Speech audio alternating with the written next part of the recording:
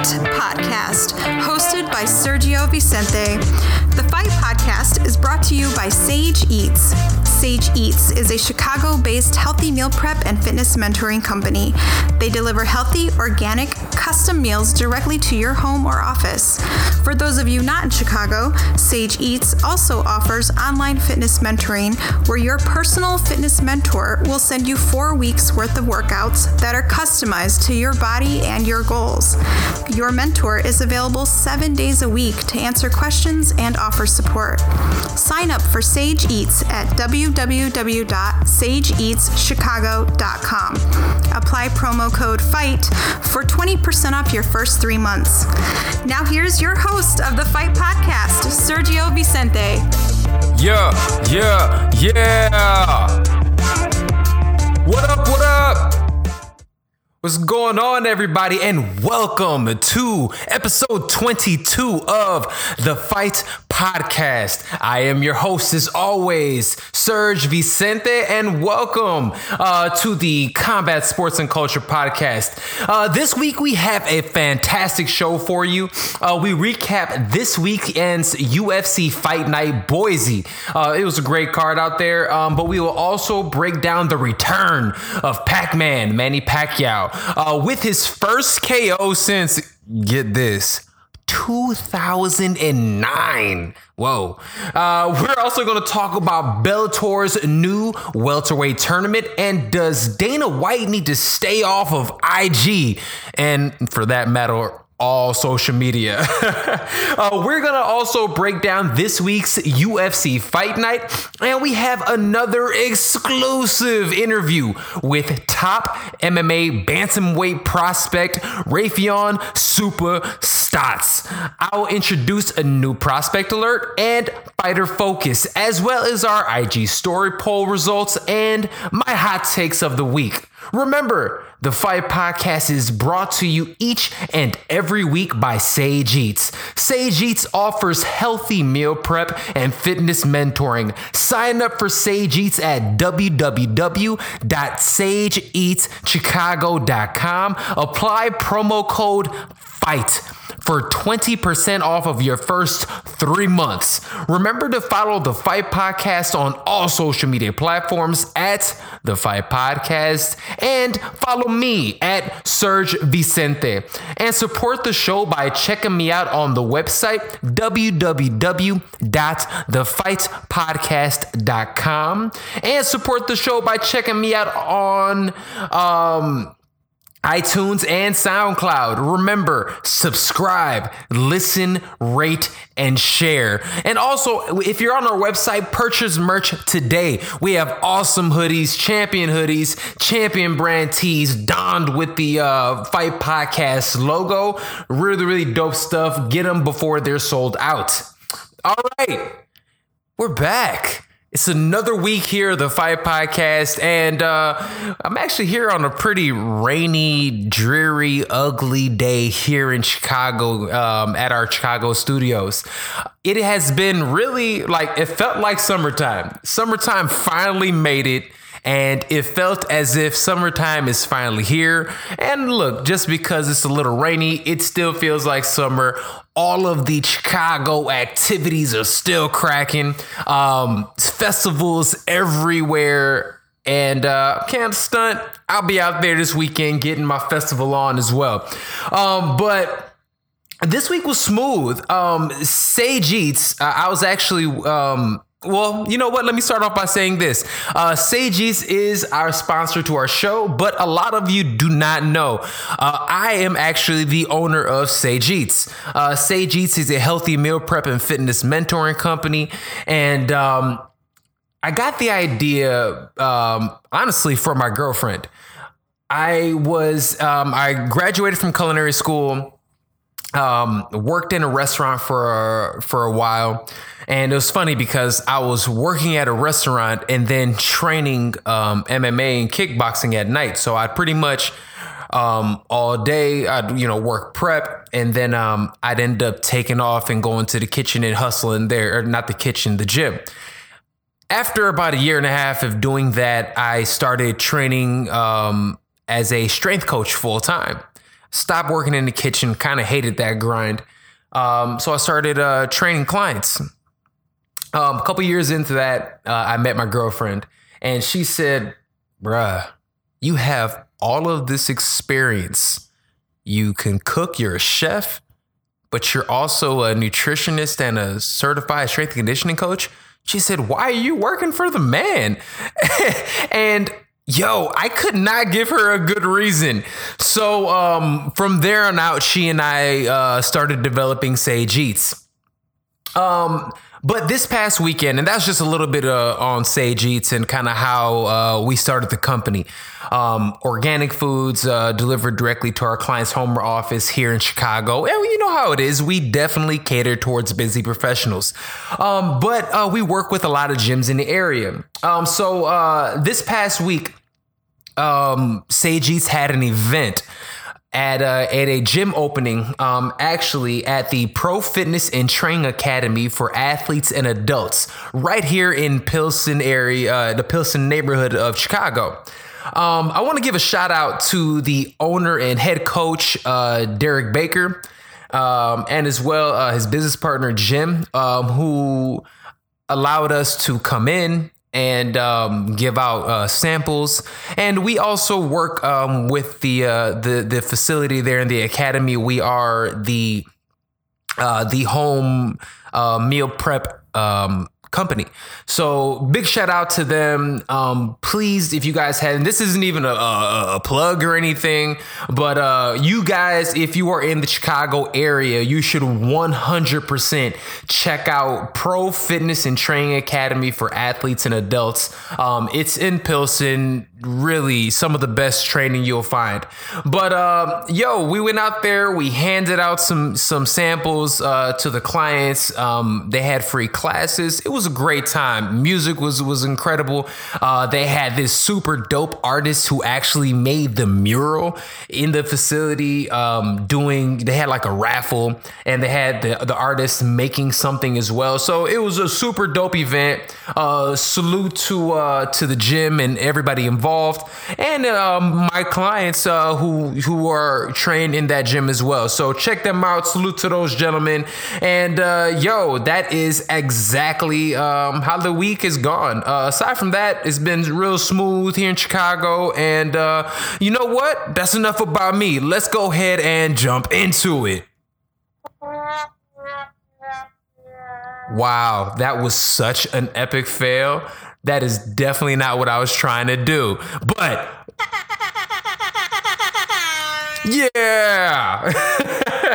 All right.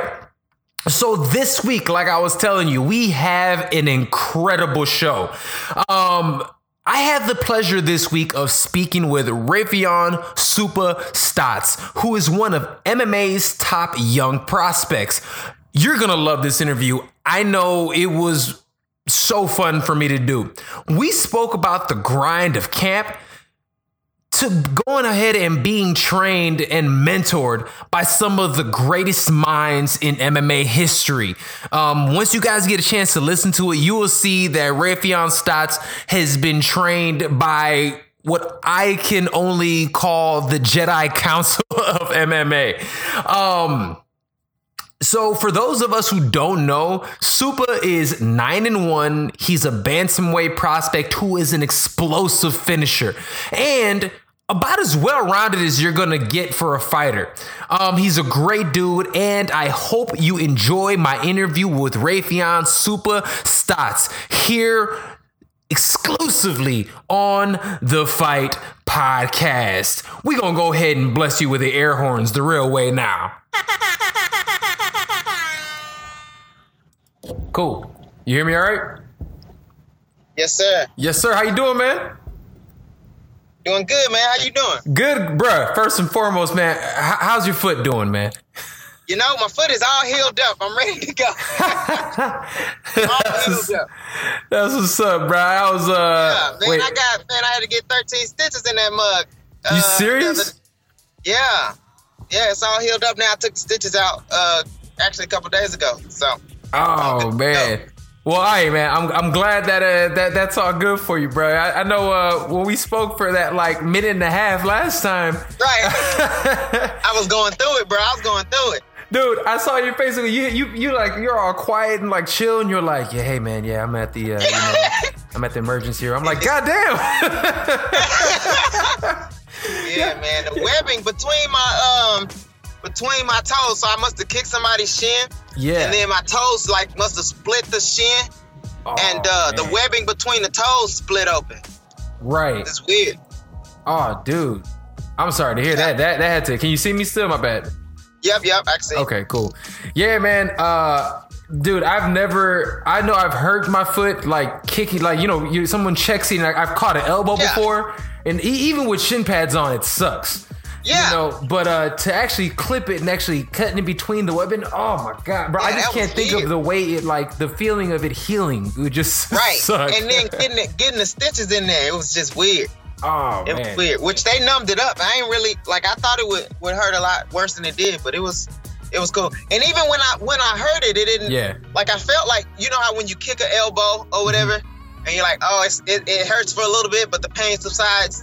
Right. That's kind of how I felt. And I was getting ready to do another round, and my coach was like, yeah, no, you probably should sit out. And I was like, what? But I couldn't really see it. So, dude, it was pretty deep. Well, man, I'm glad you that healed up for you, man. Because I know, man, for me, I can't stunt, man. I think that's why I stopped trying to compete, man. I can't even, like, I was like, I'm not about that life anymore, man. I can't even do it, man. So something bad happened, you're like, you know what? Am I really ready for that? Yeah, I was like, why am I doing this? Physical pain? I don't know. I'm telling you, man. Well, first and foremost, man, I want to start with, obviously, thank you so much for joining me, man. Like, I really appreciate it. Like I said, I started paying attention to your career, honestly, right before you were on, like, I remember the whole, like, Dana White looking for a fight thing, right? Yep. Yes, sir. And, dude, you're a beast. Like, I'm not even saying it because you're here. Like, seriously, man, I truly enjoy your style. And appreciate it, man. Yeah, man. Yeah, you guys. I mean, that camp. And if you don't mind, man, like, could you think, what is it that makes Team Rufus so special? Man, it's the group of guys and also the coaching, man. This Coach Duke is somebody who's really invested. Right. He's invested into this team, and he's invested to this program that he set up, and he is he's an inspirational guy. He's a very technical guy. He's the backbone of the program. And then the guys, we got really good guys like quality people, Yeah. And, I think when I first started fighting, when people think about fighters, they think about what you call, like, kind of the scum of the earth people, just just ready to kill, which we are, but we kind of have to train that because a lot of us are fathers, a lot of us are good, just good people. So, dude, and I'm so happy you said that, man, because one of the main reasons why I even started this show, and I've said this in a couple of the interviews, but it's because I'm really tired for a couple of things. One, there is no, like, representation with black and brown folks in sports media. So all of us are the ones competing, but we have some old stud out here who's never been in the cage and never been in the ring talking about these athletes, right? Yep. So yes, sir. For me, that was just infuriating as it could be. I'm like, dude, this is trash. Like, granted, I'm not competing anymore, but, like, these guys are somebody, somebody. But at the same time, we're always, and I still say we, because I feel like it's once you've competed, you always feel as if it's like, exactly. Yeah, yes, sir. It's like, I've been in there, I know what it is. I will never, like, even pretend to be like I'm at the level of yourself, or guys who've actually been in there and actually competed at that level. Exactly. You felt it. I mean, I respect it that much more. You know what I'm saying? Because I just understand. You've been in the water. You can't tell a swimmer, what to do unless you've been in the heat that he's swimming, or anything, up. Yo, I can't. It's a different thing from watching it and doing it. And I say swimming because swimming is hard as hell for me. And to even get across the pool, then I watch these people like break records and stuff. I'm like, man, y'all are fucking amazing. Because, bro, I look at Michael Phelps. I look at Michael Phelps and I'm like, I have no idea how you do this. I can't even. Man. I know you a beast, bro. Straight up, man. But dude, like with that, and also the way I look at it, I want to show the sophistication of the individuals. We're not all meatheads. Fighters aren't all, these type of guys. Right. And like you said, there are fathers. There are guys who, adopt kids. There are people who give to the community, doing different things. I mean, dude, even guys, like you said, at your camp that is like, people talk about like, and granted, obviously I don't know these gentlemen, but they talk about what like Pettis does in the community, which I've heard of. And I heard he does like all kind of crazy stuff. Yeah. All type of philanthropy, giving back to the youth and, underprivileged, starting up, foundations and fundraisers for, all type of stuff he does. That's dope, man. So for yourself, man, is there anything like that you are interested in or you already help out with or do anything? Well, I think one thing that I've kind of been drawn to is like youth wrestling, which I feel like I owe the sport of wrestling a lot because I feel like that's the reason I made it out of the situation I was in was the sport of wrestling and the values that it taught me, along with, I had a good mother that taught me some good values too. But yeah, there you go, Mom. I appreciate that. The mom shout out. And I feel like, you say what? I said the mom shout out. I love it. Gotta give my mama a shout out. But yeah, and I feel like it helped groom me into a man. So I've been doing, I help coach at Askren Wrestling Academy. Okay. And also I'm the head coach at Raufeon Stots for the wrestling. And I feel drawn to like helping kids, if they're interested in wrestling and being better at it, because I feel like it's an awesome sport. It teaches humility and hard work and perseverance and those good qualities. So, dude, that's awesome. That's something I'm drawn to. That's great, man. I don't think enough people are given credit for those type of things, and just the fact that you're out there, and dude, the fact that you're someone who is. Obviously, you're a role model to the kids. So you're working with them, and then they see you being able to implement the lessons and being able to do that. Man, I love that.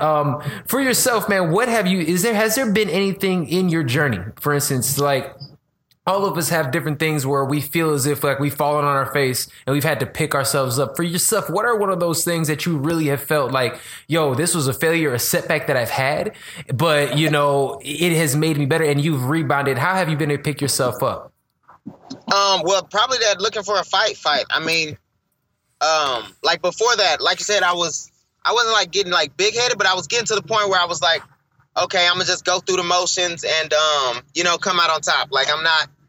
Like I wasn't like there mentally. I was just like, okay, this is another step, and to get to where I need to get. Like this kid's not better than me, but this sport is a humbling sport, and if you're not firing all cylinders, or you're not at least ready to be in there and be present. Oh, kind of hit a bump here in the road. But if you're not ready to be in there and be present, it'll teach you a lesson. And I mean, that's a lesson that I learned that last fight. And I wouldn't say I necessarily had to like pick myself up, because I mean, I've experienced loss before. I mean, I was undefeated, I guess technically as a professional, but okay. I've taken losses in the gym, taking losses in wrestling. It's nothing new to me, But right. But it definitely did, light that fire back under me, and which I'm grateful for. That's what's up, man. Yo, wrestling really, and I've found specifically with wrestlers, you guys are accustomed to like the ebbs and flows of the sport. And it seems like even people who have done like something as simple as like high school wrestling seem like they're just more resilient people because of the lessons that I learned on the mats. Because so one of the reasons I started wrestling, I started wrestling, I think originally I started because I just wanted to, kind of slam kids, and I thought it was fun. Then I kind of like wrestling because I was playing football before, and I played team sports. When you play like an individual sports, like all the good and all the bad, you have to take it all. If you lose, then it's all on you. Like you're the one out there, you're the one if a play is missed or something was supposed to be done, you're responsible. Right. So I like that aspect of it, and I feel like that's a lot of the way. MMA. All eyes are on you. The coaches and everybody help you, but ultimately you have to go out there and perform. You got to perform every time you step out there, and you can't rely on past performances, and you can't rely on past coaching and nothing like that. So I think that's why wrestlers a lot of or adapt well to the flow of MMA. Right. Right. So I believe. No, dude, I'm 100% with you, man. It's definitely one of those things, man. So you definitely recently had a fight scheduled on June 1st, and it was rescheduled. Do you have anything coming up soon? Do you have on the books? Yeah, I'm now in talks with LFA to try to get something scheduled. We just having a kind of a tough go at finding something. We should be having something soon. They said they're looking for matchups. Absolutely. Some fights fall through or whatever, but I guess that's a part of the game. Just looking now. Absolutely. And it was kind of nice because I just had a son, and congratulations, dude. It's good to spend time with him, So and not saying I won't spend any time with him, but I'll definitely spend less time with him when I'm in fight camp and I'm training for a fight. Right. But yeah. So hopefully soon, real soon, I'll get some news. They're in talks with them now. They going back and forth as just trying to find people to match me up with. I'm in this kind of place where I've kind of proved myself that I'm good enough to be in the UFC, but I got to find good enough opponents that'll fight me and that'll kind of keep propelling my career. Right. Until I get the call up, I guess. Absolutely. Well, I can't wait to see it, man, because you definitely have the skill set to do, to be there. I mean, you see it because there's not a lot of people that are actually as well rounded as you are. I mean, somebody who could actually, because even if I know it just because I had to look way back into stuff, but that's what I know you're a wrestler. But you'd almost think you came from a striking background, the way you move and everything, and the way you put people down. That's purely Duke Rufus, man. He's got an excellent program, excellent striking curriculum that he's come up with, which is great. I just actually received my black belt under Duke Rufus's striking, and I'm that type of person. And I think that was another reason I joined MMA, because it's always something new you can learn, man. Everybody, and everybody's so technical and well versed in their crafts, and and I'm addicted to learning these new ways to hurt people, I guess. But that's what's up, man. Dude, first of all, man, congratulations for that, man. That's huge, man. And people don't understand it. I mean, just to be excited. A black belt in anything is one thing, but that Duke Rufus gave it for striking, bro. Yeah, right. Salute to you, my guy. It's kind of mind blowing, man. It's awesome. That's what's up, man. How have you seen? Because again, congrats on being a new parent, man. How have you seen being a new parent? How has that helped in your development, or if anything, have you seen a change in you or a shift in your preparation or anything? You get a shift in motivation, Trying to explain it. So before, not necessarily I was just fighting, to be the baddest or the best, but now you're fighting for somebody, and that shifts. That's shifts my training. It'll probably shift in a fight. She was pregnant during the time I was fighting, but I didn't have him yet, so I had a fight while he was I guess out in the living world. But I feel like it's a shift in motivation. I can't quit because I got a little guy looking up to me, watching you. So it's almost like you got to be better. You got to be better everywhere. Not just in fighting, just everything you do. Because right. I'm teaching him a lesson, or I'm teaching him a habit, good or bad, whatever I do. So I want to try to teach him the right way and good habits. So that's what's up, man. I love hearing those type of stories, man. Just because, it's awesome, man. And I didn't think, I was like, I have a kid. It won't be too much different. I don't do the same thing. But no, it's definitely a shift, man. It's definitely different. Yo, that's crazy. Like, man, I don't have to take care of anything but myself and my dog, so I couldn't even imagine at this point, man. That would be nuts. Yeah, it's definitely different, man. It's cool though. It's a good different. That's what's up, man. So, hey, check this out. I'm gonna shift gears a little bit because I do have a couple fun questions. Also, I want to make sure we're. And these are some things that they're open ended. I want you to be able to kind of get into it as much as you like. But they're just kind of silly questions that I want to see what you think, man. So, what purchase of $100 or less has most positively impacted your life over the last 6 months? I know, crazy. $100 plus that has $100 or less. Yeah. Or less. Or less. Oh, less. Yeah, $100 or less that has most positively affected your life over the last 6 months. The last 6 months, I have to say a nose frida.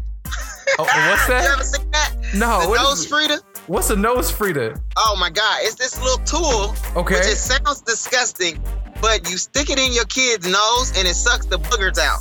Oh, it's like a filter. So you don't suck the boogers into your mouth, but you suck them. I wish I had it. It's probably in this diaper bag somewhere. It clears out. It clears out his sinuses and clears the boogers out. And so you don't have to use that little. They used to use it like a little ball, like a little. Yeah, I remember the little squish thing. The little squish ball. Yeah, they used to use that. But so I've been using that. All right. That have to be the most impactful to me. Yo, daddy duties is crazy. It's crazy out here, man. There's some crazy stuff they coming up with, man. It's crazy. It is crazy. That's what's up, man. Well, bro, I see you working around. You have a couple more minutes, my dude? You say what? I see you busy. You got your people. I mean, you got a couple more minutes? Yeah, I got a couple more minutes. Okay, cool. I'll wrap it up for you, man. Okay. Yeah, I'm all right. I told him.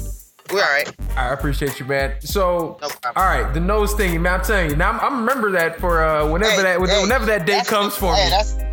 That's an investment you need to make, my man. It'll change your life. That's what's up. A nose frida. Watch, I'm gonna have that in the show notes and everything. I'm gonna be like, this. You got a kid. You need to get this. Need to get it. Gotta have. That's what's up, Gotta man. have it. So in general, keeping with kind of that same theme, what is one of the best or most worthwhile investments that you have ever made? Best worthwhile investments that you've ever made. Oh man. And it could be anything. It could be something simple. Somebody told me that like the best investment they made was like, I got this like mug that is like my favorite coffee mug ever. That's how I don't give a damn. This is my, So it could be anything. Probably the best. I feel like the best investment for me, probably when I was younger, I freaking invested in a LLC, and I feel like it came to it came in handy when I got older. That's what's up. Everything else I feel like was a dumb investment, but that thing was that thing was actually, it came in handy. What was the if you don't mind me asking, what was the LLC for? What kind of company? Well, I was doing wrestling camps. Oh, and, dude. So I would put it in because I thought I was gonna just do a bunch of wrestling camps like all the time. Yeah. So I put the money in the LLC instead of dude, carrying around. That's definitely a smart investment to have, dude. It was beyond me. It wasn't even my idea. It was. Hey, well, salute to whoever told you to do that, man. That's like, I have an LLC right now for, I have a healthy meal prep company. Oh, yeah? Yeah, so I've been doing that. Like, that's like my day-to-day. Like, my everyday, I own a healthy meal prep company called Sage Eats. Nice. And so, dude, having that LLC... Granted, just the fact that I feel okay that, in case something happens, I'm like, man, look, don't sue me, man. So sue them. Exactly. You can get them. Exactly. Hell yeah. All right. So in the last 5 years or so, what new belief, behavior, or habit has been the most improved your life? I feel like when I first came to Rufus Sport, I kind of switched gears and instead of like focusing on, or I feel like I was just fighting kind of the fight to be a better fighter. Mm-hmm. But then I started focusing on like finishing and being a exciting like a finishing fighter. And that changed my MMA game. At least it changed it for the better. So that's when in your career were you already pro when you went so to I Rufus? I was like 6-1 as an amateur. Okay. And I came up to Raufeon Sport to check it out. Yeah. Because I went to Pat Militich's gym, and he was I went to his gym for like a year when I was an amateur. Okay. And he told me to go to Duke Rufus. And I came out here, I checked it out, and then I had a fight, and then I came out. Man, wait. So you telling me the people that have been in your life in MMA is Pat Militich and Duke Rufus? Oh yeah. Oh, before that, actually, I started in Kearney with Jens Pover. Jens Pover was starting a gym in Kearney, and he was like he was starting a gym, and he needed somebody to start or to help out with wrestling. And my buddy Josh Smith, he used to wrestle in Kearney, so he was already fighting. So I was helping out with wrestling, and then Jens Pover got me to do some boxing, got me to do some jiu-jitsu, and then the gym ended up closing down, and he asked me to come out to Quad Cities with him and start doing MMA. So I started with Jens Pover. He moved out to MMA. Then he started doing Wimp to Warrior shows, and then Pat would come in every now and then, and Jens would come in every now and then, and then Pat was doing a lot of commentating. So I was getting to the point where I was like, I'm probably going to make a move somewhere. And then they told me to go to Duke Rufus. Yeah. Bro, I felt special when I used to say the people who helped me start off was like Shoney Carter and Brian Gassaway. Oh, yeah. I can't even like, I don't even feel special anymore. Awesome too, though, man. That's pretty dope. That's pretty dope. I'm gonna be honest with you. If I still competed or I still might make my way to Milwaukee just to hang out one day. Just be like, look, man, I'm Serge. I just want to stand here and watch y'all for a minute. My bad. Say what's up. Hell yeah, come on down. That's what I like about it too, man. They all cool as hell. You know what I'm saying? We get in there, we get after it. We all cool as hell. You know what I'm saying? We're going to try to beat the crap out of each other, but we all cool, man. Dude, we all I love hearing that, man. It really, like, I mean, first of all, you have been trained by what seems like the MMA Jedi Council. So it's, yeah. You know, that's so, well. And that's why I felt, man, I'm strictly a product of my, coaches, man. I'm blessed. Dude, yo, that's it. Just for those who are listening who don't understand, like, I'm blown away because like literally those are like the MMA gods out here, and you had only thing you could have told me different. It was like, oh yeah, Faraz Sahabi, that's he went ahead and took care of me. You say it again. I said the only other thing that you could have told me that would have blown my mind even more if you're like, oh yeah, so yeah, Faraz Sahabi, he's like, right, he was like. It's like Bruce Lee. I knew Bruce Lee when I was, I'm saying, straight up. Yeah, that's the only other thing you say. Like, so Bruce Lee and them, he took me under his wing way back when. Right.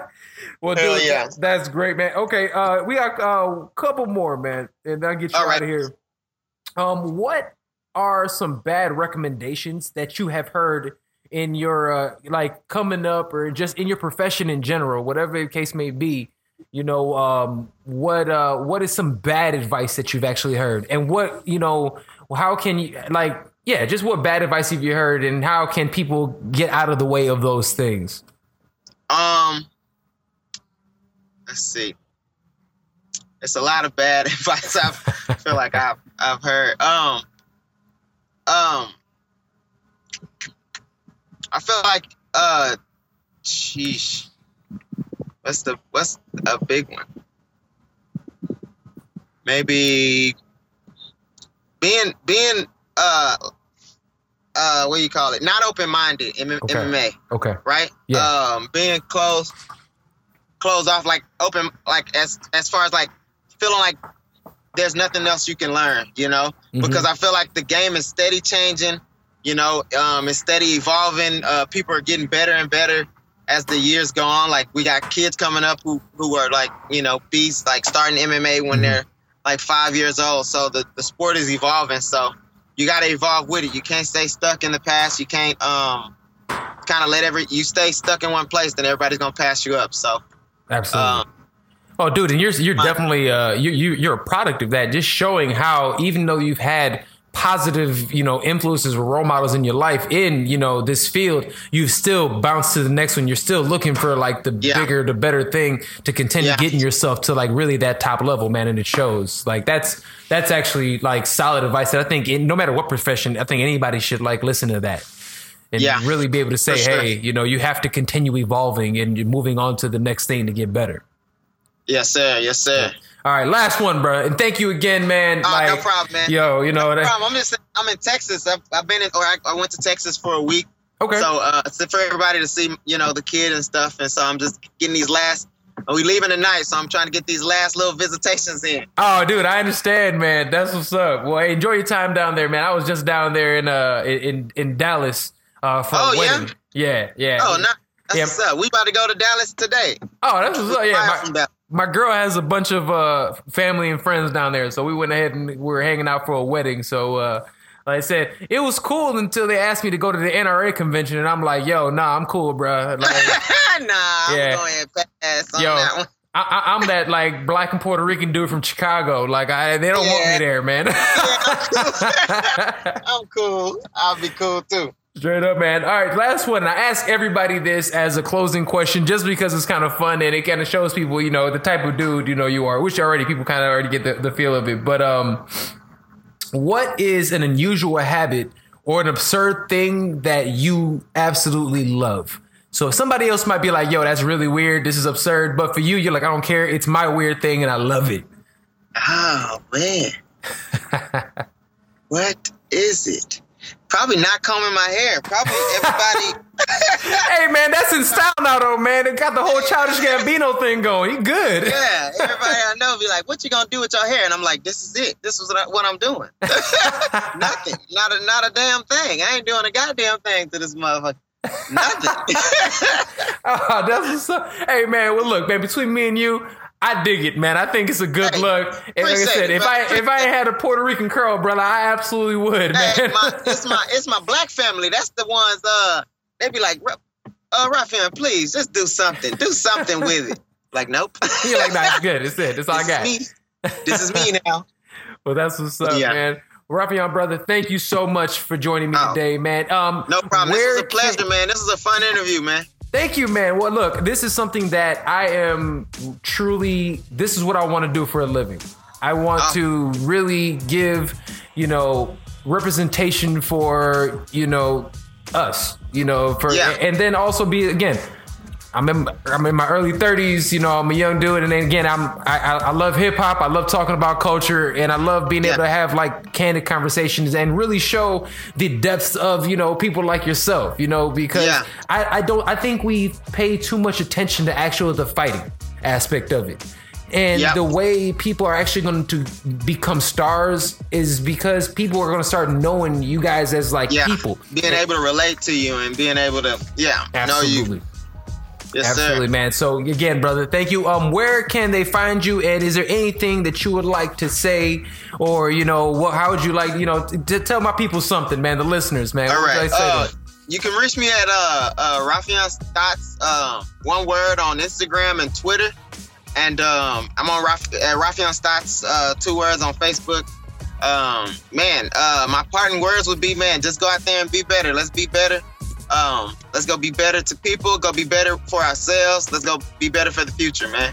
That's what's up, man. Well, Raufeon Super Stots, brother, I appreciate you, man. Hey, hopefully, again, we get to do this again sometime soon. And hopefully, like I said, I get to go out there to Milwaukee, man, and hang out with you guys, man. Come on down, man. We happy to have you, man. I'm down. I'm cool, man. Like I said, y'all can throw me around a little bit. It's cool, man. It's all good. I'll figure it out.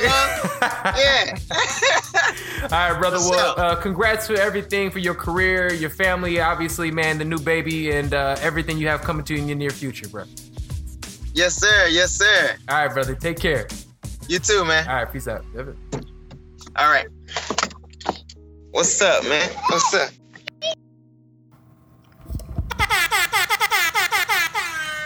Yo. And welcome. We are back to the Fight Podcast that you're listening to, and I am your host, Serge Vicente. That was my interview with bantamweight prospect Raufeon Stots. I hope you enjoyed that. Supa is a great dude, and I really do appreciate his time. And it's great being here with you today. I have a lot of great shows still to come. I'll recap the return of Junior Dos Santos and the rest of UFC Fight Night Boise.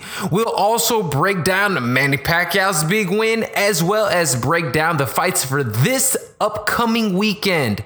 We have our prospect alert and fighter focus still to come.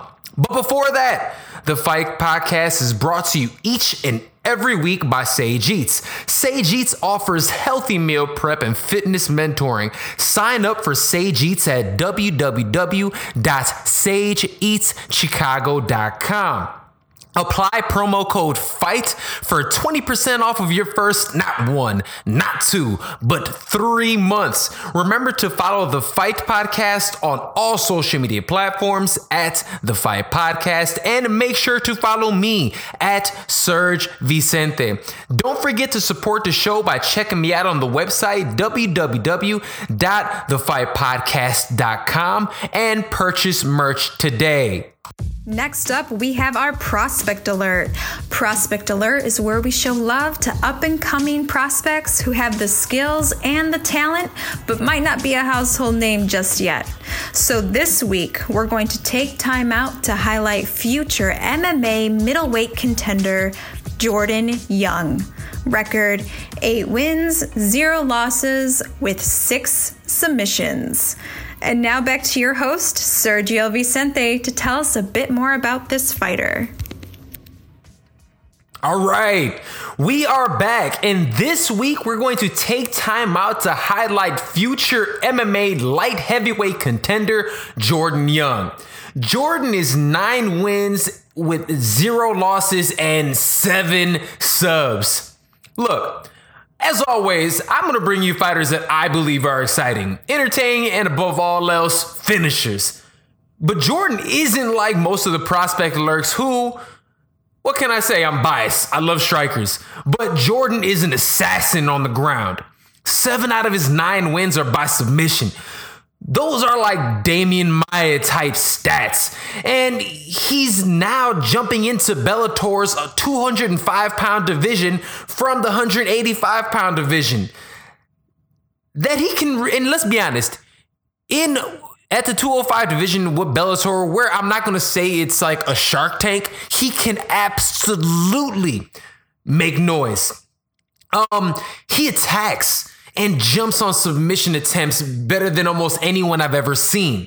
He has a very active guard. So even if you're on top, you don't feel confident because he's pulling you off balance and he's consistently changing positions while he's threatening you from the bottom with submissions. Keep your eyes and ears open for this guy. Our week 22 prospect alert is none other than Jordan Young. Salute to Jordan Young. He is our week 22 prospect alert. All right. Hey, you are listening to the Fight Podcast, and I am your host, Serge Vicente. All right, UFC Fight Night Boise was this weekend, and it aired on FS1 and took place at the beautiful CenturyLink Arena. Look, I've never been to Boise, but it looks like I may have to, man. Everybody keeps talking about how awesome of a city it is. So you know what, man? Big ups. Big salute to Boise, Idaho, where people say it's like the new Austin, Texas. Look, yeah, I definitely have to go to Boise. All the fighters kept on talking about how great it was. But anyway, the card was headlined by the return of Junior Dos Santos against the former WSOF heavyweight champion Blagoy Ivanov. And look, this fight was actually very entertaining. It was a unanimous decision for Junior Dos Santos, who got back in the win column after almost a full year off because of a tainted supplement that USADA, and I'm gonna be honest with you, USADA continues making a mess for the UFC, and part of me almost wants to believe that they might be better off without USADA. USADA goes ahead, and it's funny, I'm talking about USADA and like them coming to get people, and I could hear like police sirens in the background. It's living in Chicago. What can I say? But look, the USADA doesn't seem as if they're doing their due diligence. It seems like they almost want to catch people for just to catch them, just to say, hey, look, we're doing our job. Look at us. We're so badass. We are going out here and we are stopping fighters from actually making a living. Looking at, for instance, what happened with what's his name? Josh Barnett. Who just recently asked for his walking papers from the UFC. And look, he did nothing wrong, but he lost almost a full 2 years from his career because USADA didn't do their due diligence and actually realized that he didn't do anything wrong. And they did the exact same thing to Junior Dos Santos. So I don't know what they need to do, but I digress. The match itself versus Ivanov and JDS was great. From the beginning, JDS looks great. He moves around. He did a fantastic job of actually throwing the jab, dictating pace. And for those of us who do not know Junior Dos Santos, he has and has always had some of the best boxing in heavyweight history, heavyweight MMA history, to the point that he actually considered boxing professionally. So looking at that and just even bringing up some of the numbers in the fight, there were no knockdowns, but JDS landed 110 of 248 strikes. Out of a 5-round affair, that's 44%. Having a heavyweight fighter landing 44% of his punches is incredible. Blagoy, on the other hand, also had a very good fight. He landed 51 out of 229 for 22%. Not as good, but that's more realistic and right on the heavyweight limit.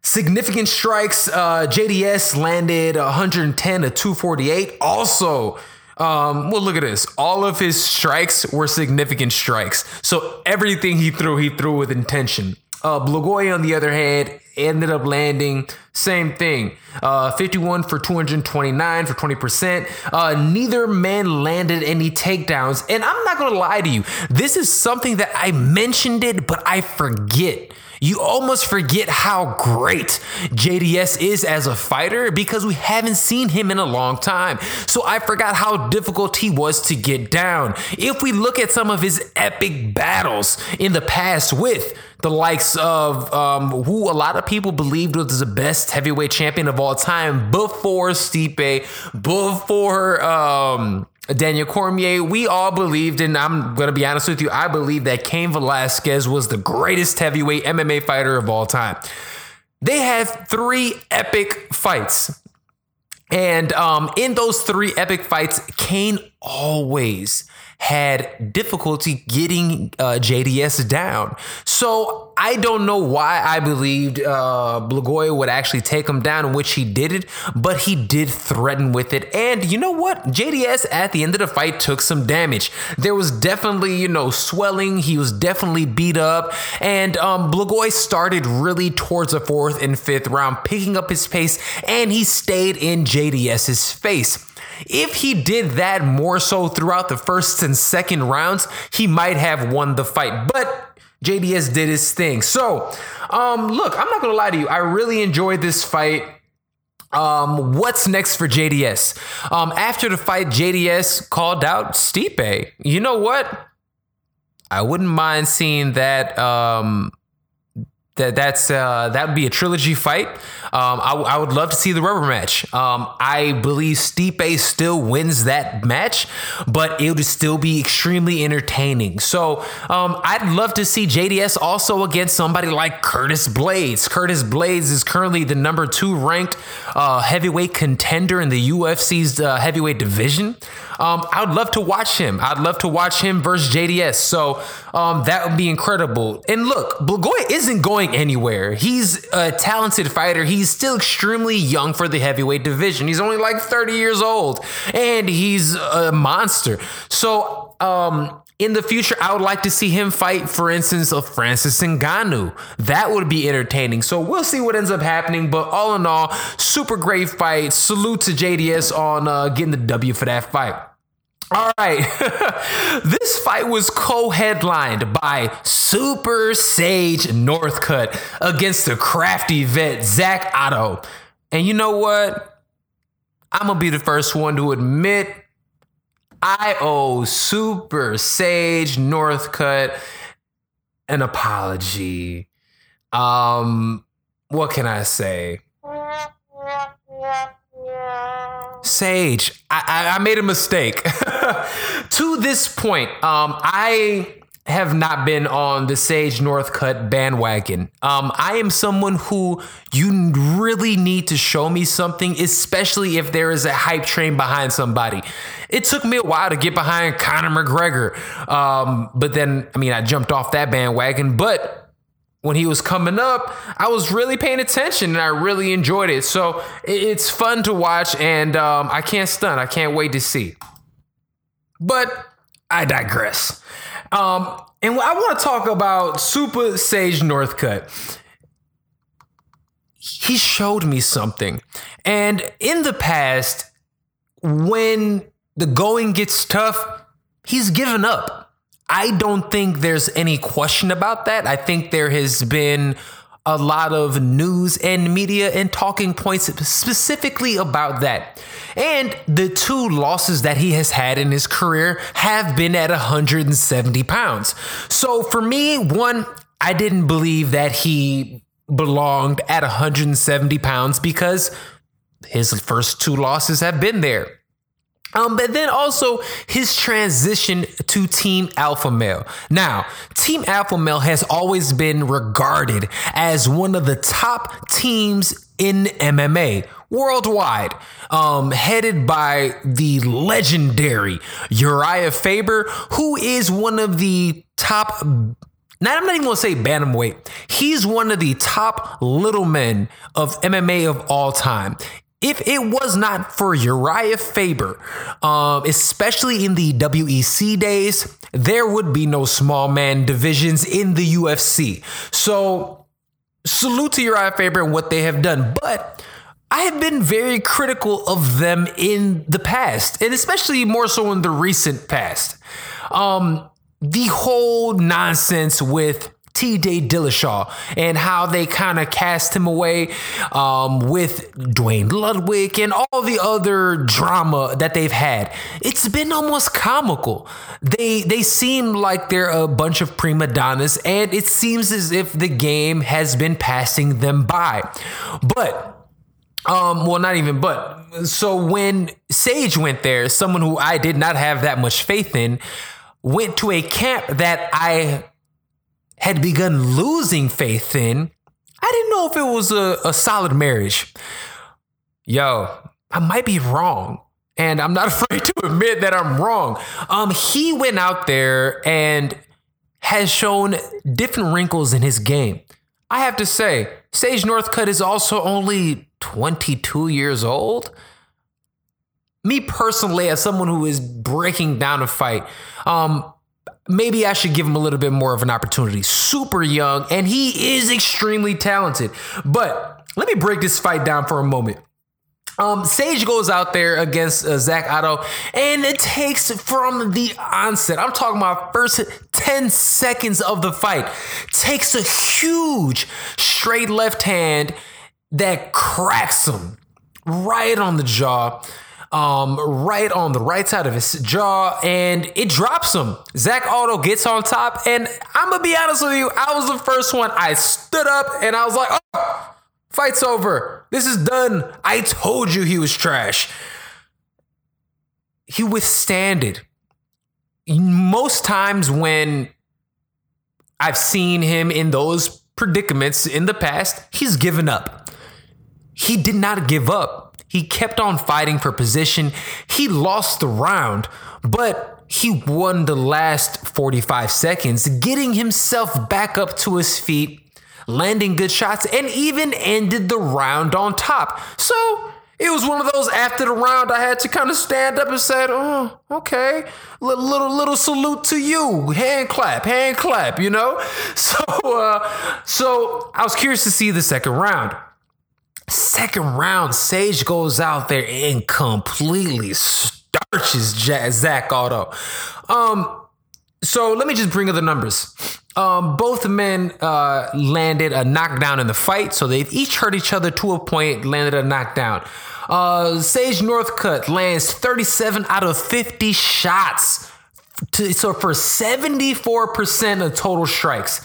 24 out of 37, so 64% significant strikes. He landed a takedown, and he had a submission attempt.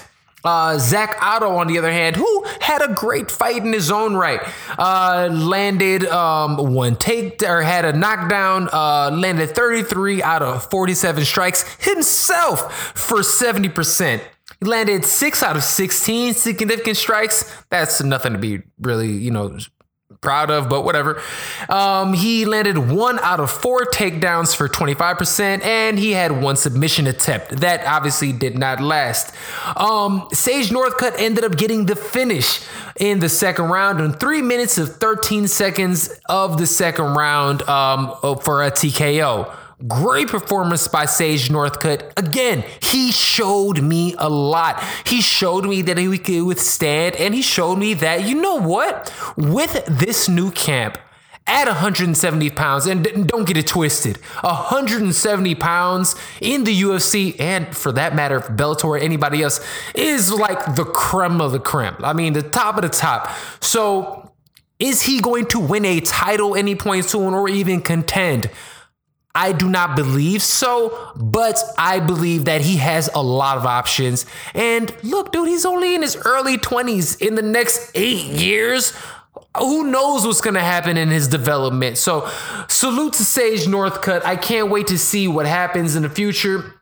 And that was that fight. Next up that I want to talk about was Dennis Bermudez against Rick Glenn. Now, this, like I talked about before, was absolutely a crossroads fight for both gentlemen. Rick Glenn is 2-2 on the way up. Dennis Bermudez has lost lost 5 out of his last 7. So absolutely, this fight was a crossroads matchup. The fight starts off, and first round, Dennis Bermudez does work. Goes out there, seems to be in control. But Rick Glenn lands some sticky shots. And you can tell those absolutely hurt and stiffened up Dennis Bermudez. The second round, and let me just bring the numbers up really fast. Long story short, Rick Glenn ended up winning this fight, 3-round decision. It was a split decision, but I do agree. I think the fight went to Rick Glenn. Nobody landed a knockdown in this fight, even though Rick Glenn did hurt Dennis Bermudez multiple times on the feet. Total strikes. Dennis Bermudez lands 56 out of 132 for 42% of his strikes. And on the other hand, Rick Glenn lands 59 for 151 for 39%. Significant strikes landed. Dennis Bermudez landed 42 out of 114 for 36%. And Rick Glenn ended up doing 48 for 137 for 35%. Check this out. Dennis Bermudez landed 6 out of 14 takedowns. So he was busy. And Rick Glenn didn't even attempt any. But he did try a submission attempt that he almost pulled off. It was a close fight. And just listening to those numbers, you almost want to give it to Dennis Bermudez. But the power definitely went towards Rick Glenn. Rick Glenn seemed like he really did control the action even in the first and in the third round. I gave Dennis Bermudez a second round because of the 4 takedowns, but with him hurting Dennis Bermudez in the first round and doing the same in the third round, I had to give the fight to Rick Glenn. I feel bad. Dennis Bermudez is one little meal. You know, he's Puerto Rican. I feel for him, but I think that the UFC will give him his walking papers. I would like to see him go to one of the other organizations. I want to see him fight for Bellator. Get him some confidence back. Go to the PFL, win that tournament, because Dennis Bermudez 100% is one of the... He's a world-class competitor.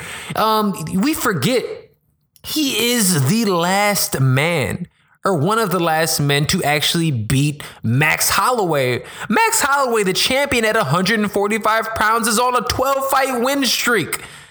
Dennis Bermudez beat that man.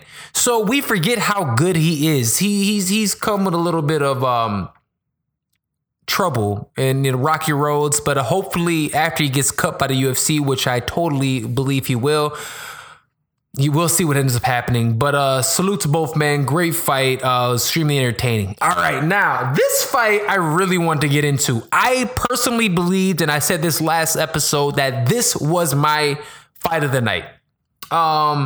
Randy Brown versus Nico Price. Gotta love the name Nico, because that's my dog's name. Not because of Nico Price, more so because of Nico Bellic in Grand Theft Auto way back in the day when I was a kid. I thought Nico Bellic, I thought that name was hard. So I went out there and named my dog Nico because it just fit the right way. So going back into the fight, Randy Brown versus Nico Price was stopped in the second round. Nico Price KOs Randy Brown in 1 minute and 9 seconds of the second round. Yo, this finish. So let me just break this fight down. It was an extremely competitive fight, and honestly, I totally believe that Randy Brown was winning the fight. I thought he won convincingly the first round, even though Nico Price had his moments. And honestly, he was in line of winning the second round. So let me just pull up some of these numbers. And you know what's so funny? I've watched this fight 3 times. I look at the number and it's almost hard to believe that I still believe Randy Brown's winning the fight. But here are the numbers. Randy Brown was 18 for 43 strikes. And Nico Price was 40 for 81. Significant strikes. Randy Brown, 13 of 37 for 35%. And Nico Price is, 12 of 39 for 30%. Each man landed 1 takedown, 1 for 2 on their takedowns, and nobody had a submission attempt. Kind of. We'll get into that. First round goes off. Randy Brown shows his explosiveness, just kind of like I was talking about.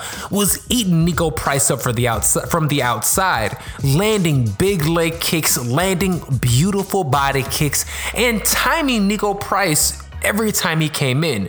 But Nico was tough. First round was a close round, but again, I felt as if Randy Brown won convincingly. Second round goes out there, and Randy Brown takes down Nico Price. He's landing some incredible ground and pound. This was incredible. So Nico Price, they're against the cage. Nico Price is on the bottom. He starts going for a leg lock. So the way you defend the leg lock, Randy Brown did the exact correct way. The position that they were in, he reached down to pretty much grab to fight for hand position. Nico Price notices this, hooks Randy Brown's head with his, which I believe it was his left leg, and then throws the hammer fist from hell. Straight Donkey Kong. Boom, boom. I swear to you, he lands from the bottom. 6 unanswered hammer fist from the bottom with his left hand, landing clean on the left side of Randy Brown's face. I'm telling you, the first shot put Randy Brown away. One of the most impressive knockouts you'll ever see. If you have not seen it, check it out. It is everywhere on social media right now. But Nico Price, with this 170-pound division is stacked. Nico Price is a new contender and hopefully will be in the top 15 with this matchup. I can see Nico Price going against some of the greats in the 170, like Jorge Masvidal. I can see him going against, I think he gets dealt. I think Kamaru Usman kind of deals with him. But there's so many guys in that division he can fight. So salute to Nico Price, one of the most bananas knockouts you will ever see. And this was amazing. Really quick, just wanted to remind you guys, you are listening to the Fight Podcast, and I am your host, Serge Vicente. The Fight Podcast is brought to you each and every week by Sage Eats. Sage Eats offers healthy meal prep and fitness mentoring. Sign up for Sage Eats at www.sageeatschicago.com. Apply promo code FIGHT for 20% off of your first 3 months. Remember to follow the Fight Podcast on all social media platforms, and it should say at the Fight Podcast, and make sure to follow me at Serge Vicente. Don't forget to support the show by checking me out on our website, thefightpodcast.com, and purchase merch today. All right.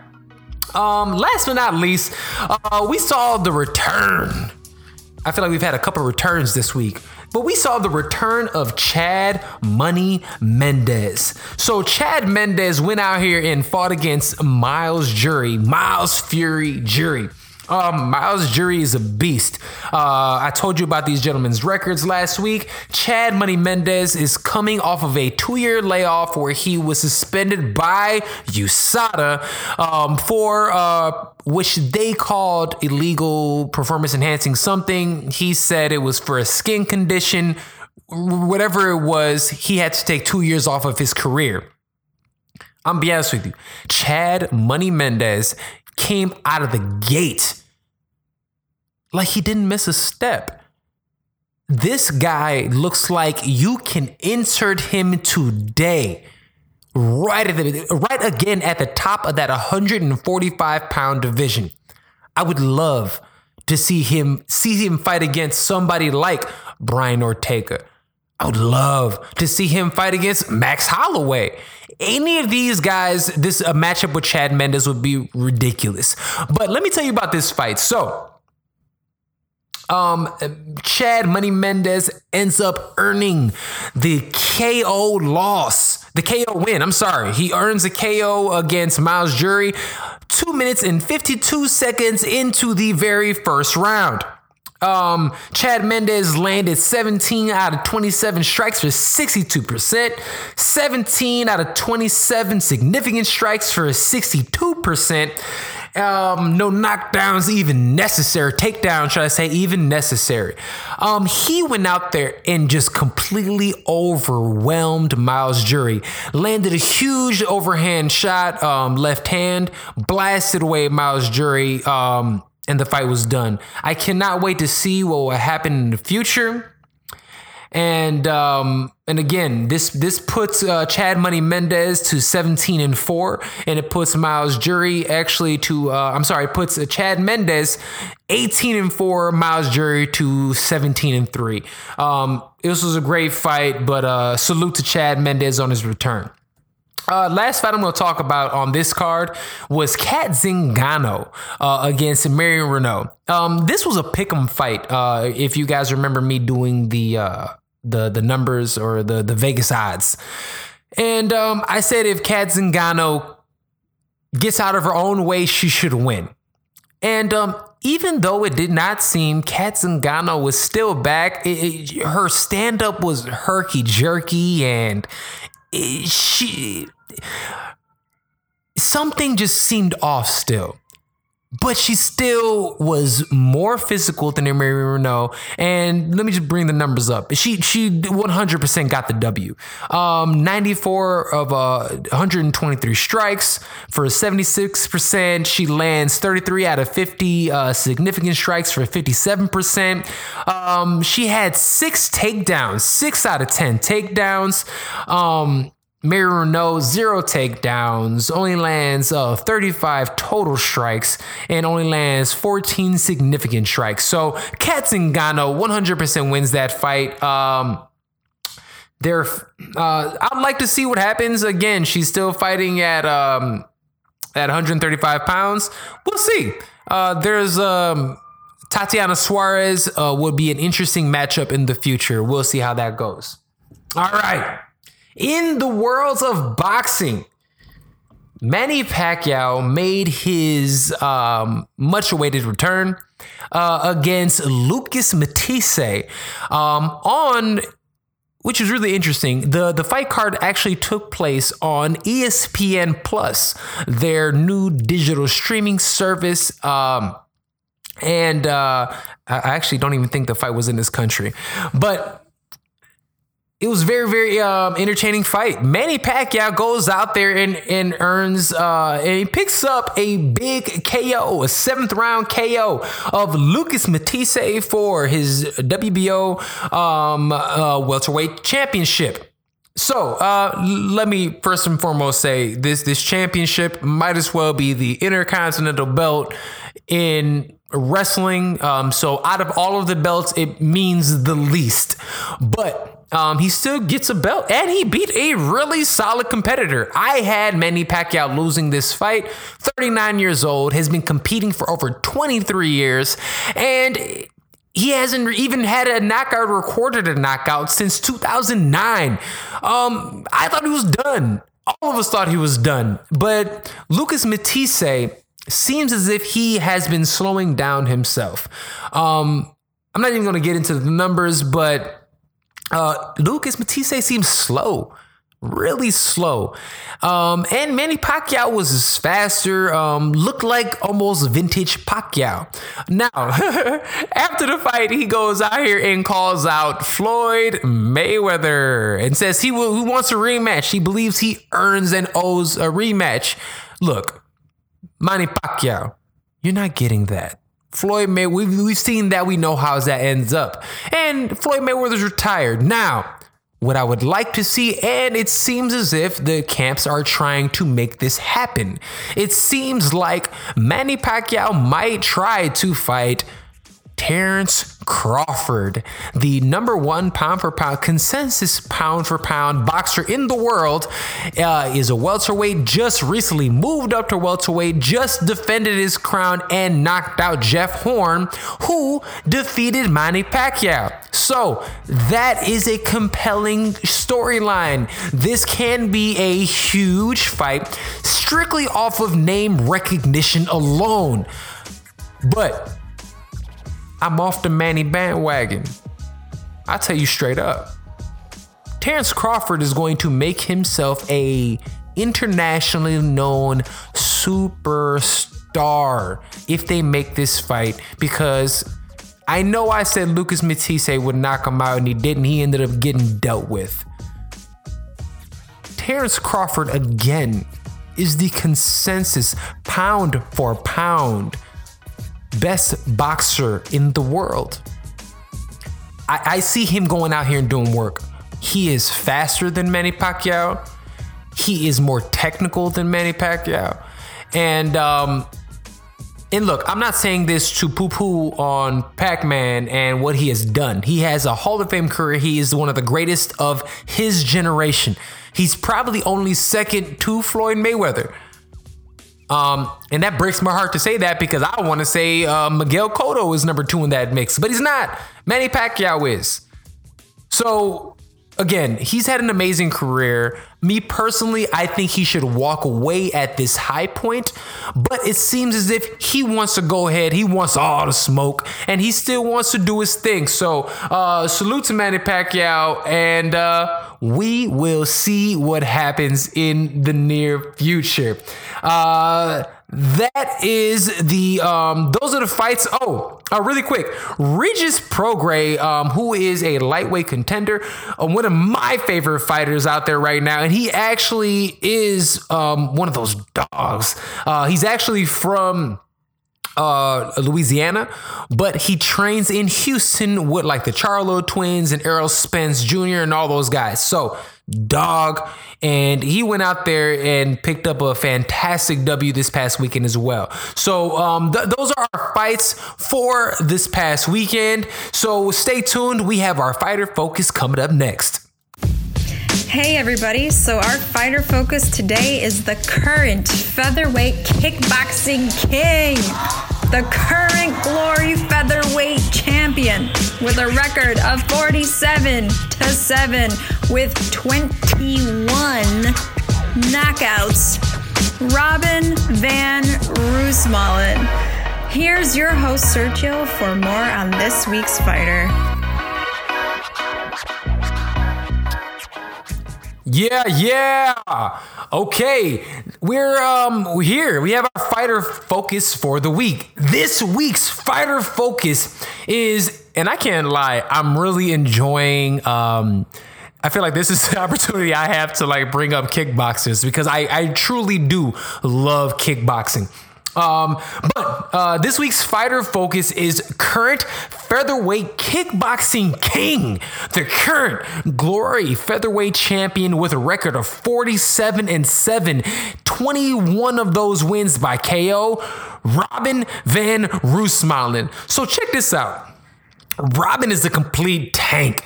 He's as versatile of a fighter as you're going to find, and he has even held the lightweight belt in Glory. For those of us who do not know, Glory is North America's premier kickboxing organization.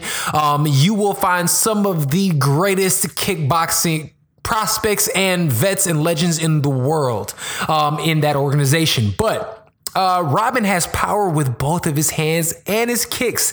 He has a beautiful Dutch kickboxing style where he keeps his hands with a very, very high guard.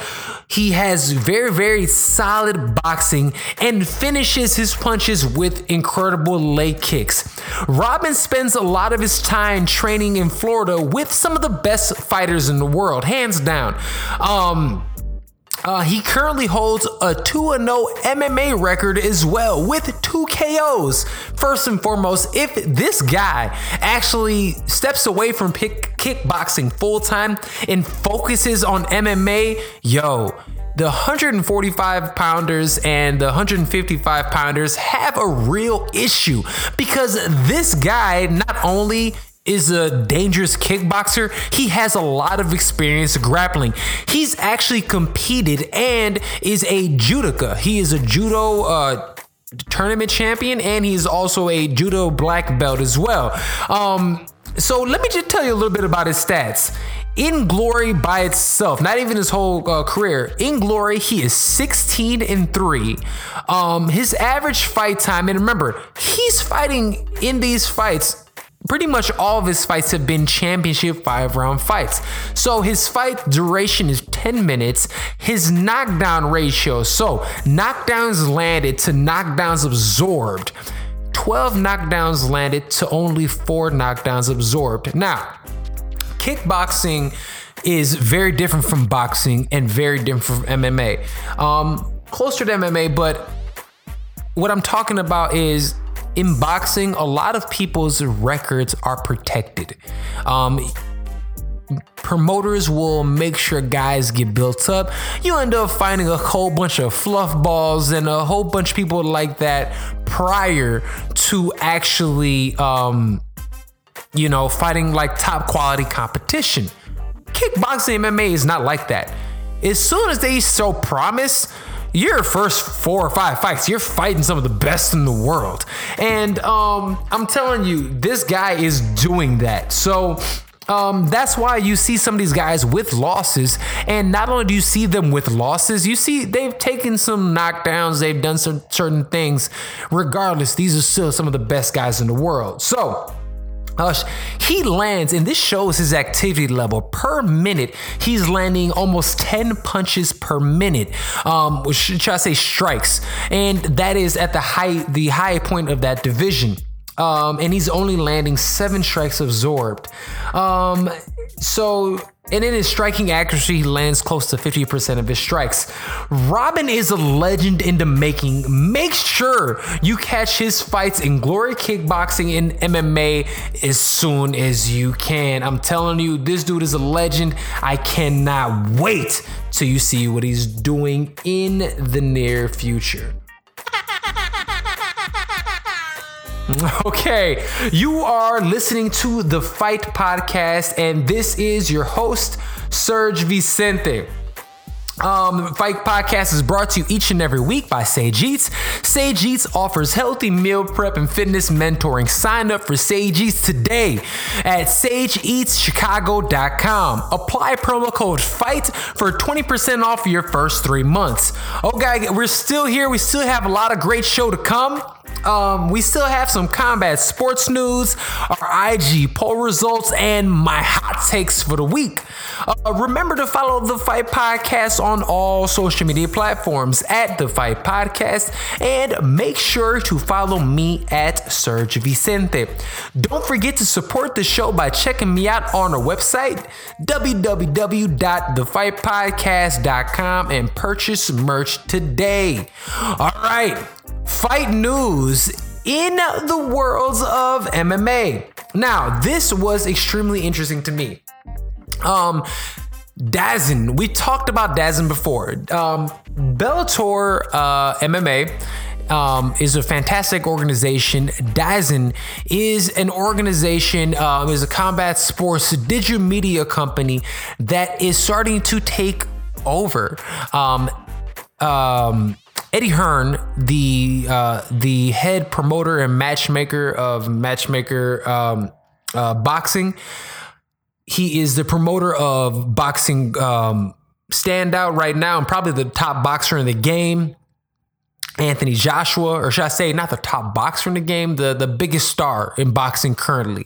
And we're actually going to talk about him in a moment, but they brought Scott Coker, the CEO of Bellator, into the mix, and now they are a part of DAZN, which is extremely interesting. What they're going to do, and I wanted to bring this up. So Scott Coker also, he does a couple of things, and they are going to debut Bellator in DAZN on September 29th. This is so exciting, with Bellator's welterweight Grand Prix.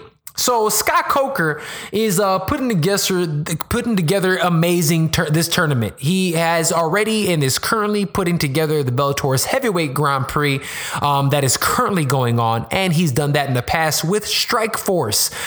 He is now doing that with the welterweights, and for those of us who do not know, Bellator's welterweight stable is just as impressive, if not more, than the UFC's. So the fact that they're doing a welterweight tournament, dude, it's going to be compelling. It's going to be the best television of 2019.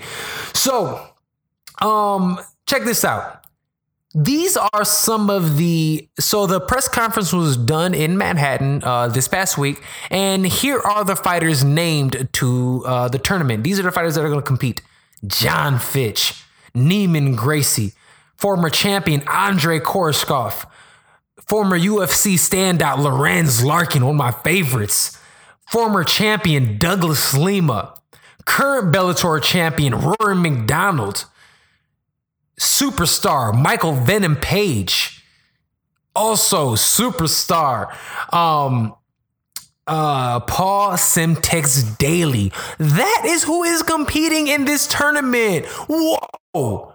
Yo, those are some of the greatest fighters in the world, no matter the organization. And now Bellator in DAZN is bringing that tournament exclusively to their streaming platform, and those fights, which are going to be pay-per-view quality fights and pay-per-view quality cards, are going to be $9.99 a month. That's it. Now, granted, there is a lot of, other streaming services. ESPN is doing the exact same thing with the UFC, but it seems like DAZN is doing their thing. So salute to them. I cannot wait to continue seeing what happens with this. But I'm so excited about this tournament. Okay. Moving on to the UFC, Robert Whittaker, UFC 185-pound champion, who is currently filming the final season of The Ultimate Fighter against Kelvin Gastelum, the number one contender, has announced that he is out of competition until early 2019. I don't know how I feel about this. I would love to see him compete this year. And it seems as if since those battles with Yoel Romero, he has not been the same guy. So we'll see what happens. It seems difficult to keep him healthy, man. He's only fought twice in the last 2 years, and now he's only going to fight. He's only fought once this year. Seems like he might only fight until next year. So we'll see what ends up happening. But I will say this. Those battles that he's had with Yoel Romero might have shortened his career. We've seen this happen in the past. You look at the matchups between Junior Dos Santos and Cain Velasquez. JDS isn't the same guy. We look at the battles that, name any of them, any of our legends have had in the past. Vanderlei Silva, he's a shell of himself. Vitor Belfort, he's a shell of himself, because these guys have had wars. Look at the matchups that Rory McDonald and Robbie Lawler have had. Rory had to take 2 full years off before he looked like Rory again. So, and look, Robbie Lawler might not be Robbie Lawler, the former Strikeforce standout, the former UFC 170-pound champion, possibly the most entertaining 170-pound welterweight champion we have ever seen, has been a shell of himself ever since the wars that he had with Johnny Hendricks, when Johnny Hendricks was still the man, with Rory McDonald, where his lip was all split open and he was yelling and screaming and stuff. We love it as fans, but those fights take something out of those athletes, and it seems like it has taken a lot out of Robert Whittaker. All right, former heavyweight champion, it almost hurts saying that now, Stipe Miocic demands a rematch, and does he have a point? So he went on Ariel Helwani's podcast this past week. Ariel Helwani's MMA show goes out there, and for Stipe, someone who tends to be very quiet, and he tends to be someone who is just goes out there and does his job. I'm be honest with you, he wasn't happy after this. He felt as if he got slighted, and the UFC wanted him to lose the fight. After the fight, he didn't even get a post-fight interview. Brock Lesnar was already in the cage.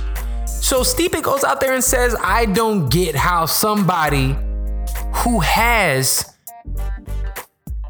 not gotten a win since 2008 deserves a title shot.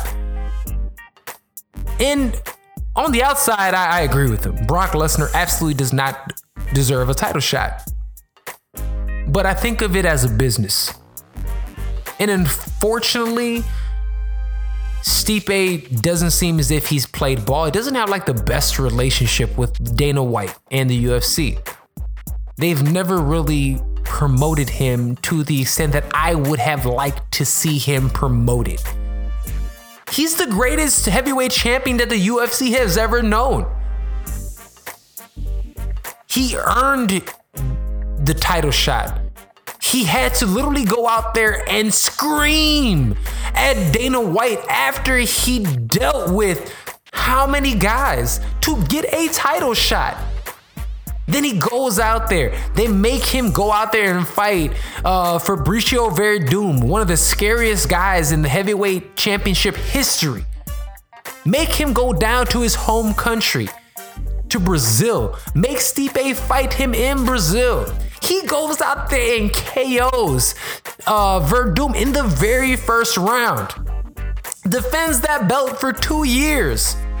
Has to fight the 205-pound champion in a super fight. He gets dealt with. And now, honestly, it seems like they don't care. They really treated it like it's like, what have you done for me lately? And he's demanding a rematch. Yo, you're not going to get it, son. I'm be honest with you. And I call you son because I want you to shine like one, homie. Shout out to Wu-Tang and Meth, for those of us who know. I really, really, really would love to see this rematch, but he's not going to get it. Reason he's not going to get it because Daniel Cormier has also paid his dues. And now he wants to get paid. And you know what, man? I want that black man to get paid. He deserves that paycheck. So here's a silver lining. Stipe is young enough, and he is still the best, aside from Daniel Cormier at that division. I would love to see him fight Curtis Blades. Make it a number one contender fight. After March, Daniel Cormier is going to retire. Stipe could easily win the belt again. Give it to him. Let him fight Curtis Blades later on this year in a number one contender fight. He might be pissed off about it, but whatever. Fight him, then he gets to fight pretty much for the vacant chip or after DC retires. Let that happen. It shouldn't be a big deal. All right. In the world of boxing, so again, we talked about this a little bit, but at the Dyson event in New York, Anthony Joshua and Jarrell Big Baby Miller had a heated exchange. Look, man, I'm not even gonna spend that much time on this. It was fun. Jarrell Miller, who is one of the best heavyweight boxers in the world. He is also promoted by Eddie Hearn, who promotes Anthony Joshua. He's been wanting that fight. He's been calling Anthony Joshua out all over the place. He's been flying to London, calling him out. So he was at Madison Square Garden. So absolutely he was there. My man's is from Brooklyn. So he went out there and he called out Anthony Joshua. AJ didn't appreciate it, but whatever. It was fun to see. And would I like to see that fight? Yes. Do I believe it's going to happen? No. I don't think that Eddie Hearn is going to put Anthony Joshua in any real danger until he really gets an opportunity to fight Deontay Wilder in the future. All right. But with Eddie Hearn, I want to bring this up. He ended up making 2 gigantic signings, and they're going to be DAZN exclusive fighters, which is incredible. So Eddie Hearn just signs Jesse Vargas, who ended up getting a draw with he said he about them billions. Wow, blanking on his name, whatever. But he just got a draw in his last time out. Jesse Vargas, his record of 28-2-1 at welterweight. And he also goes there. He went out there and signed as well the number one contender at middleweight with a record of 25-0, Demetrius Andrade. And those who don't know him, really colorful character. He goes out there and trolls and he has like that WWE type of like promos. Very, very skillful fighter. Doesn't have that much KO power, but really, really top flight fighter. So Eddie Hearn, salute to you. He continues building an incredible stable of fighters. I mean, think about this. Eddie Hearn currently under his stable has Jarrell Miller, Anthony Joshua. Jesse Vargas, Demetrius Andrade, and dude, just that in itself is ridiculous, man. He's doing the great things, and I can't wait to see the matchups that Dazin and I don't know if it's Dazin or Dazan. I literally heard Scott Coker, Eddie Hearn, and like 4 other people at their press conference this week called it like 4 different things. So hope they figure that out. But yo, it's been great. And and I cannot wait to see what they do in the future. All right, you're listening to the Fight Podcast. Fight Podcast is brought to you each and every week by Sage Eats. I'm your host, Serge Vicente. All right, now moving on. This weekend's past fights, the fights we have coming up in boxing. We don't really have anything popping, so on the boxing side of things, but there is a lot of action in the MMA world. All right.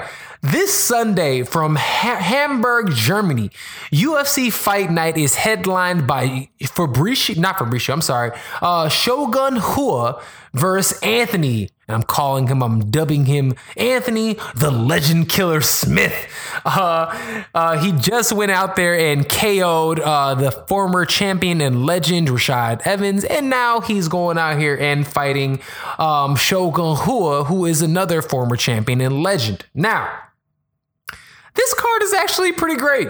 So let me just jump into it. The main event, the odds for the main event is actually Smith is favored.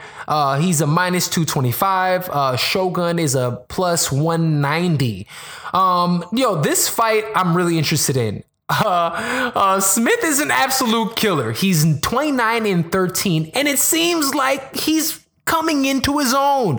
He's a super young dude, but crazy amount of experience. But those of us who believe this young gun would just go out there and blast out that grizzled vet, Shogun has a record already of himself. He's a legend, 25-10, and he's a former champion of Pride, the youngest Pride champion, and a former UFC champion. He's currently on a 4-fight win streak, and if he wins this fight, he has a shot at the 205-pound chip. That's mind-blowing. Like, I cannot believe that Shogun is still doing work. So check it out. I'm actually really interested in this fight, and let me actually bring the numbers up for you guys. This fight is going to be fun, man.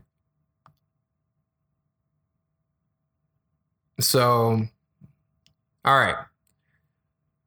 So these dudes,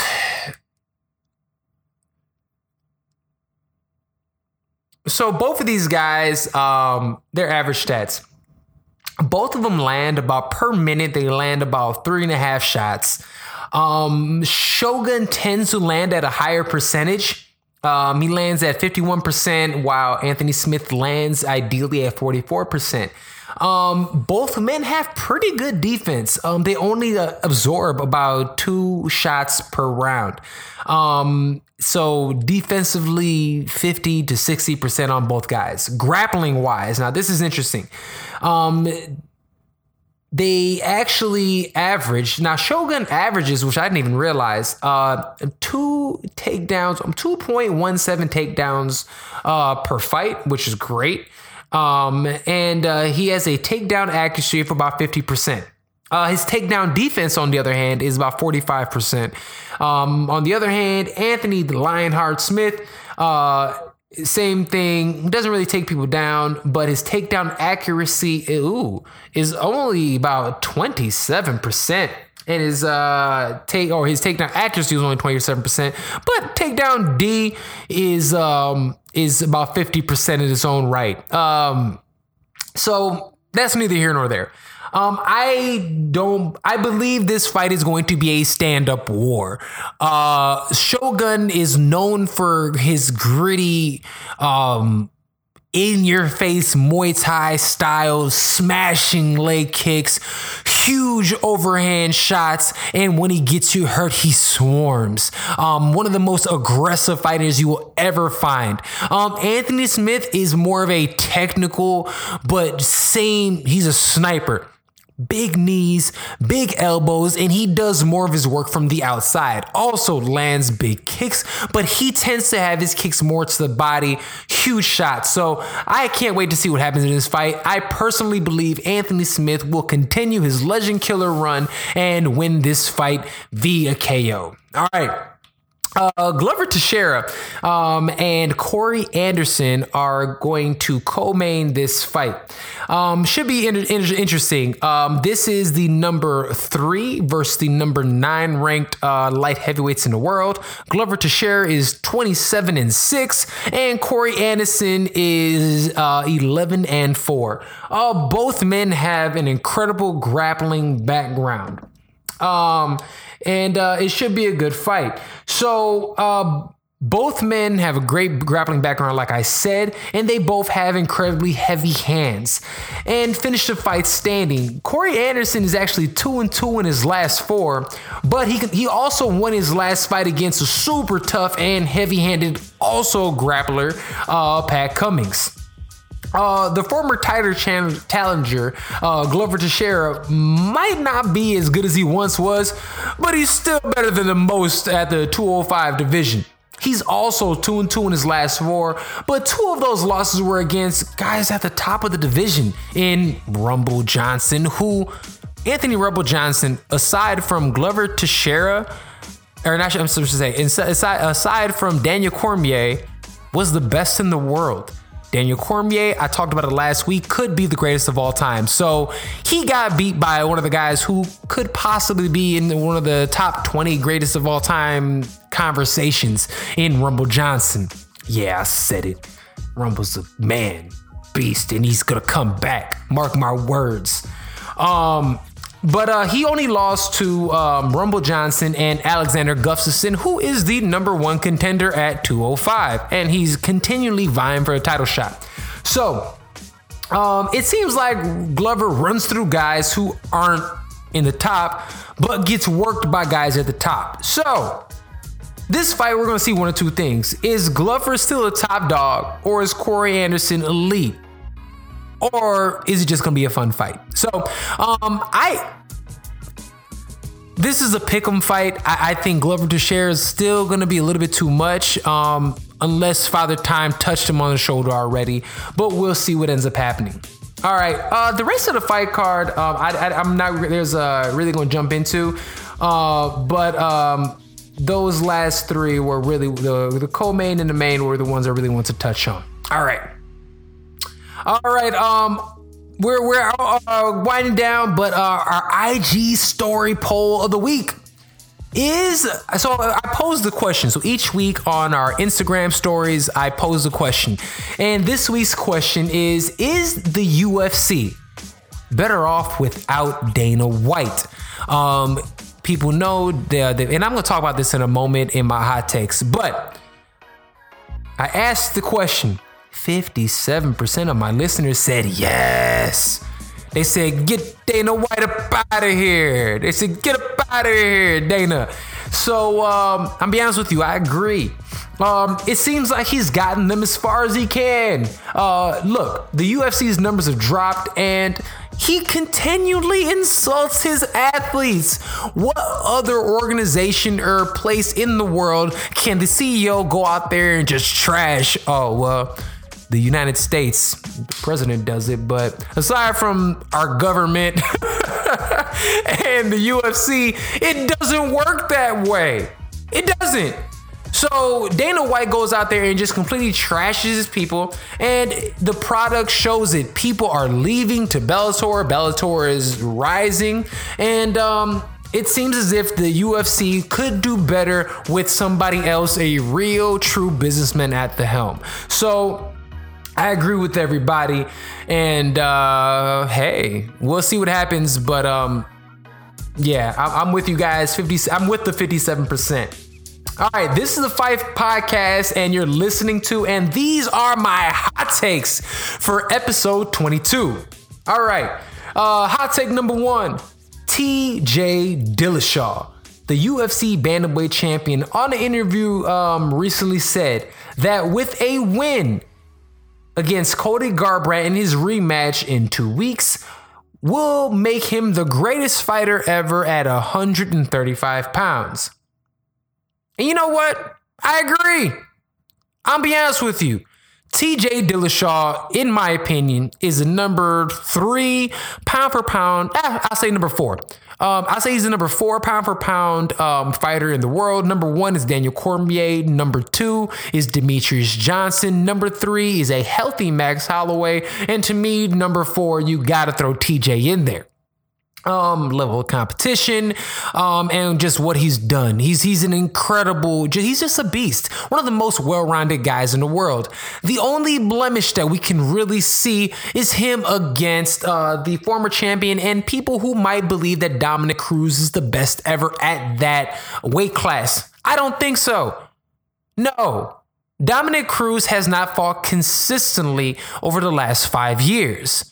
Yes, he, quote unquote, and I'm throwing my air quotes up now, he won against TJ, but all of us who have seen the fight, aside from the 3 judges, or 2 out of the 3 judges down there, believe that TJ won the fight. And I'm being honest with you, if they competed again, I wholeheartedly believe that TJ finishes that fight. With him going out here, beating not only Cody Garbrandt in the rematch, but we forget he went out there and lost to Rafael Stots and avenged that loss. Just completely walked through him. John Lineker, somebody who was knocking fools dead at 135 pounds. He treated him like he was just a scrub. TJ Dillashaw is one of the greatest fighters of all time. But not only one of the greatest fighters of all time, he is the greatest 135-pound champ of all time. I'm standing on that. That's hot take number 1. Hot take number 2. This has been getting a lot of love this week. So someone who I am often critical of, Brendan Schaub,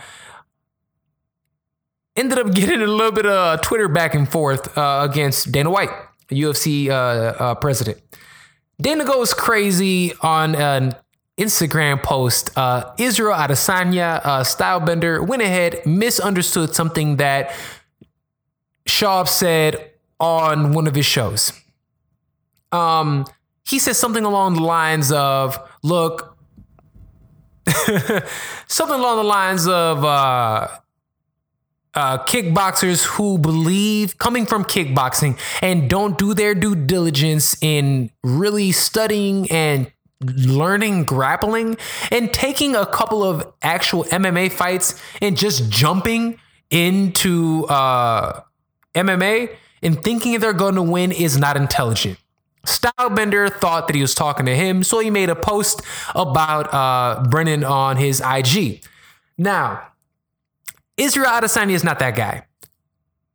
I've talked about him at length. Great kickboxer, but he's also done his due diligence and has actually competed in MMA extensively before he went ahead and moved to the big organizations. So that man's ready. And I personally think he's going to end up being a champ. But this beef, Dana goes out there and just lights Brendan up on Instagram. Says that he was a nobody, dude is a scrub. He didn't, he couldn't hack it in the UFC and a whole bunch of other just nasty things. Brendan responded, but this is what I want to say about this. And again, I'm gonna go back on Dana. What CEO of what company goes out there and trashes his employees and former employees? What scrub does that? Look, man, this is something that, so Brendan goes out there and pretty much is like, yo, what are you doing? I'm giving you business. I talk about your fights, your organization. You should be thanking me, man, and not throwing me under the bus.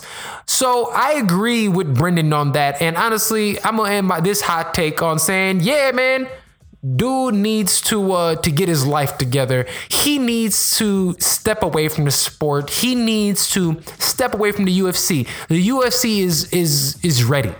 It's ready to grow. It's ready to do something completely different from what it's done in the past. And just he's done a great job. He has. Dana White has done great things for the sport of MMA. But now he's taking away from it. Doing things like signing Brock Lesnar and giving him an immediate title shot when we know he's on, those Canelo tacos. When we know that for a fact, you're still gonna give him an opportunity? All he's doing is based on money, and all he's doing is things that are based on fear mongering. His athletes don't want to speak up because they're afraid he's gonna take food out of their mouths. Who does that? Why would anyone want to compete with him or compete for him? Look, Francis Ngannou, somebody that he really championed when he was knocking fools dead. Dana White, after which, don't get it twisted, it was an abysmal performance, and even Francis admitted it. Dana White ripped him at the post-fight. Who does that? Dana White has never stepped foot into a cage or a ring in his life to actually go out there and compete. And for you to talk about men and women who are actually fighting to put food on their table is completely disgusting. And if that is what you do, you got to get up out of here. So 100% Dana White, the UFC has moved beyond him. The owners at WME, ESPN, all of the powers that be, Disney, this is not who you want representing you or your sport. Dana White gotta go. And as long as Dana White is there, you guys are always gonna stay at a specific level. And if Dana White stays, mark my words. And I cannot wait to talk about this in the next few years. Yo, Bellator is gonna catch you. And not only is Bellator gonna catch you, it's gonna be a wrap, son. They're gonna catch you and they're gonna pass you, and all of your top prospects and athletes are going to go there. So that is my last hot take for week 22. Dana White gotta get up out of here. All right. Yo, this has been a long show today. This is about all I have for today. I'd like to thank Raufeon Stots for being on this week's show, and make sure to check him out on social media. Raufeon Stots on all social media platforms. Next week, we have another exclusive. In fact, I can tell you who it is right away. Next week, we have newly signed Bellator contender Ricky Bandejas. We have exclusively on the show. I cannot wait for you guys to hear that interview. It's super fun. He's a great dude, and that is going to be on next week's show. This is Serge Vicente. Thank you guys so much for joining me on episode 22 of The Fight Podcast. The Fight Podcast is brought to you each and every week by Sage Eats. Sage Eats offers healthy meal prep and fitness mentoring. Sign up for Sage Eats at www.sageeatschicago.com. Apply for promo code FIGHT for 20% off your first 3 months. Remember to follow The Fight Podcast on all social media platforms at The Fight Podcast, and follow me at Serge Vicente. Support the show by checking us out on thefightpodcast.com. And remember, it's selling out fast. Purchase merch today. Thank you again, and I will see you next time here on The Fight Podcast. Appreciate you guys as always. Peace out.